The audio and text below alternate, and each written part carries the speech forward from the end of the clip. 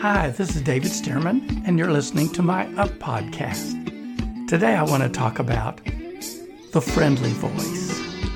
You know, when you listen to a radio station, whatever songs they play, you got to listen to. Some may be mediocre, some may be really good songs.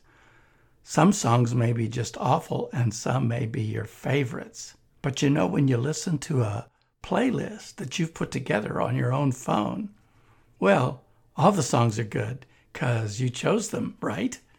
And our thoughts can be the same way. Sometimes it's like there's a radio station playing in our mind, and some of the thoughts are good and some of them are not so good. Sometimes they're predominantly not good, depending on what we think of ourselves or what we think God is like.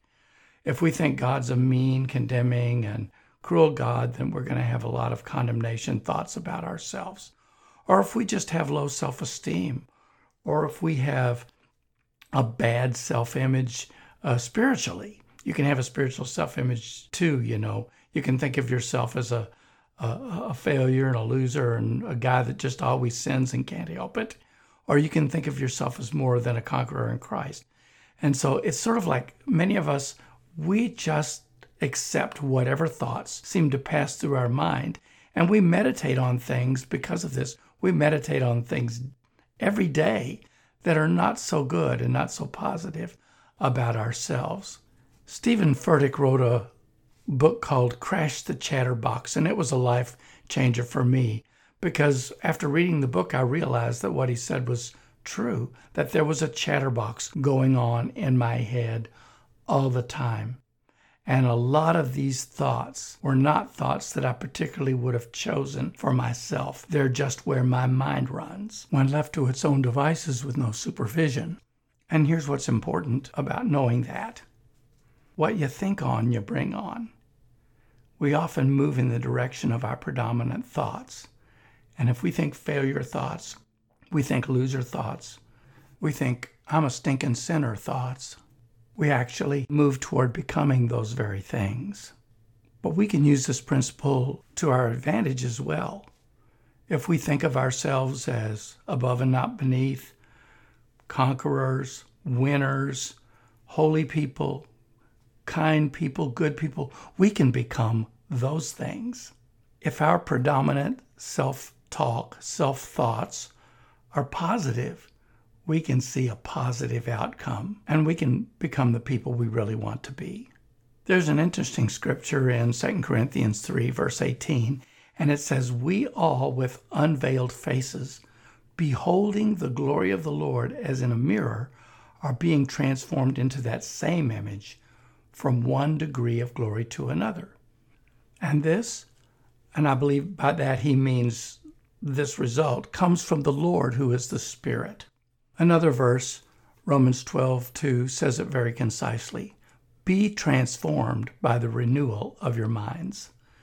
Now the Holy Spirit can transform us by us letting him renew our minds.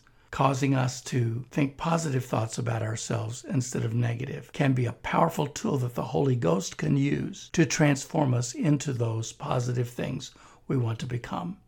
But here's the thing, we do have to put forth some effort. We can help God train our brains. Philippians 4:8 says this, "Finally, brethren, whatever things are true, whatever things are noble, whatever things are just, whatever things are pure, whatever things are lovely, whatever things are of good report, if there's any virtue, if there's anything praiseworthy, meditate on these things."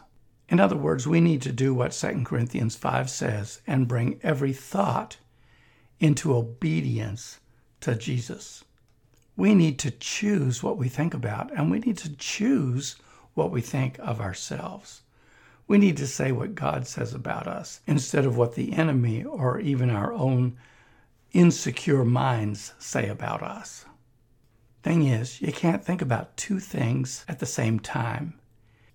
Here's a little exercise. Think about a cow. Picture a cow. Cute cow out in the field, chewing on its cud. Now I want you to think about a blue elephant. Can you imagine what that would be like? A really blue elephant. Wait a minute. Now you're not thinking about a cow, right? So when you're seeing yourself as God sees you, you're not seeing yourself in the way your insecure personhood thinks of you or the way the evil one thinks of you. So yeah, there are mixed voices in your head. There's a voice of condemnation. There's a voice of encouragement. Which one are you going to listen to? Famous evangelist T.L. Osborne used to put it this way: listen to the friendly voice. Why do you want to listen to the unfriendly voice?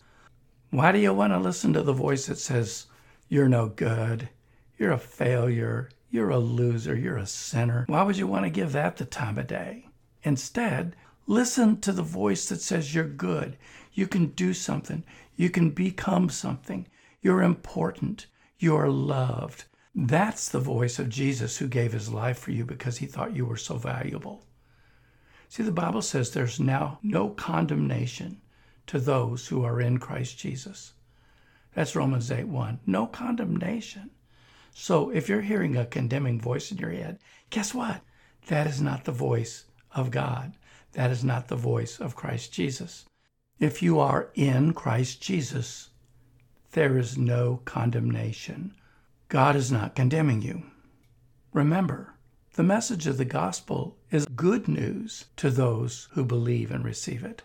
Good news, not bad news. So listen to the voice of uplift, of encouragement, the voice that makes you believe in yourself the way God believes in you. That's his voice. Tune out the voice of condemnation, of self-loathing and self-doubt. Change the station. Listen to God's playlist. Stand up tall and declare that you are who God says you are. And who are you according to the Bible? You are precious because you were purchased with God's precious blood. 1 Peter 1:18 and 19. You're holy and blameless in his sight. Ephesians 1:4. Yeah, that did say blameless. You have the mind of Christ. 2 Corinthians 2:16, Philippians 2:5. You reign as a king in life. Romans 5:17.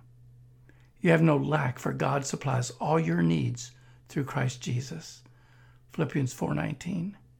You can do all things through Christ. Philippians 4:13.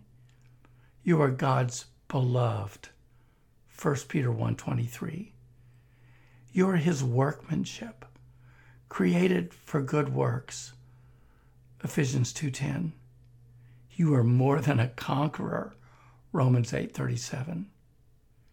You are an overcomer. Revelation 2:11. You're a partaker of his own divine nature. 2 Peter 1:3 and 4. You're part of a chosen generation, a royal priesthood, a holy nation. 1 Peter 2:9. You are the righteousness of God in Christ. 2 Corinthians 5:21. You are the temple of the Holy Spirit. 1 Corinthians 6:19. You're the head and not the tail. You're above only and not beneath. Deuteronomy 28:13. You're redeemed from sin, from sickness and poverty. Deuteronomy 28:15 through 68. That's a big section. And this is reaffirmed in Galatians 3:13. You are the light of the world. Matthew 5:14. So tune into God's voice. Listen to what he has to say about you. And when thoughts contrary to these things come to your mind, throw them out. Go, I don't like that song. It's not going to be in my playlist. And begin thinking about what God says about you instead. Because for the Christian, God's voice will always be the uplifting voice, the friendly voice. David Stearman Ministries is a missionary ministry. We take the good news of Jesus wherever we can, from the jungles of South America to Mexico to the Philippines, over the European continent, and places beyond. And we'd love it if you'd partner with us in this task. If you'd like to help, you can give to David Stearman Ministries via PayPal, or just text GIVE to 513-296-8810 and enter the amount you'd like to sow. That's it. And thanks so much for helping us help others.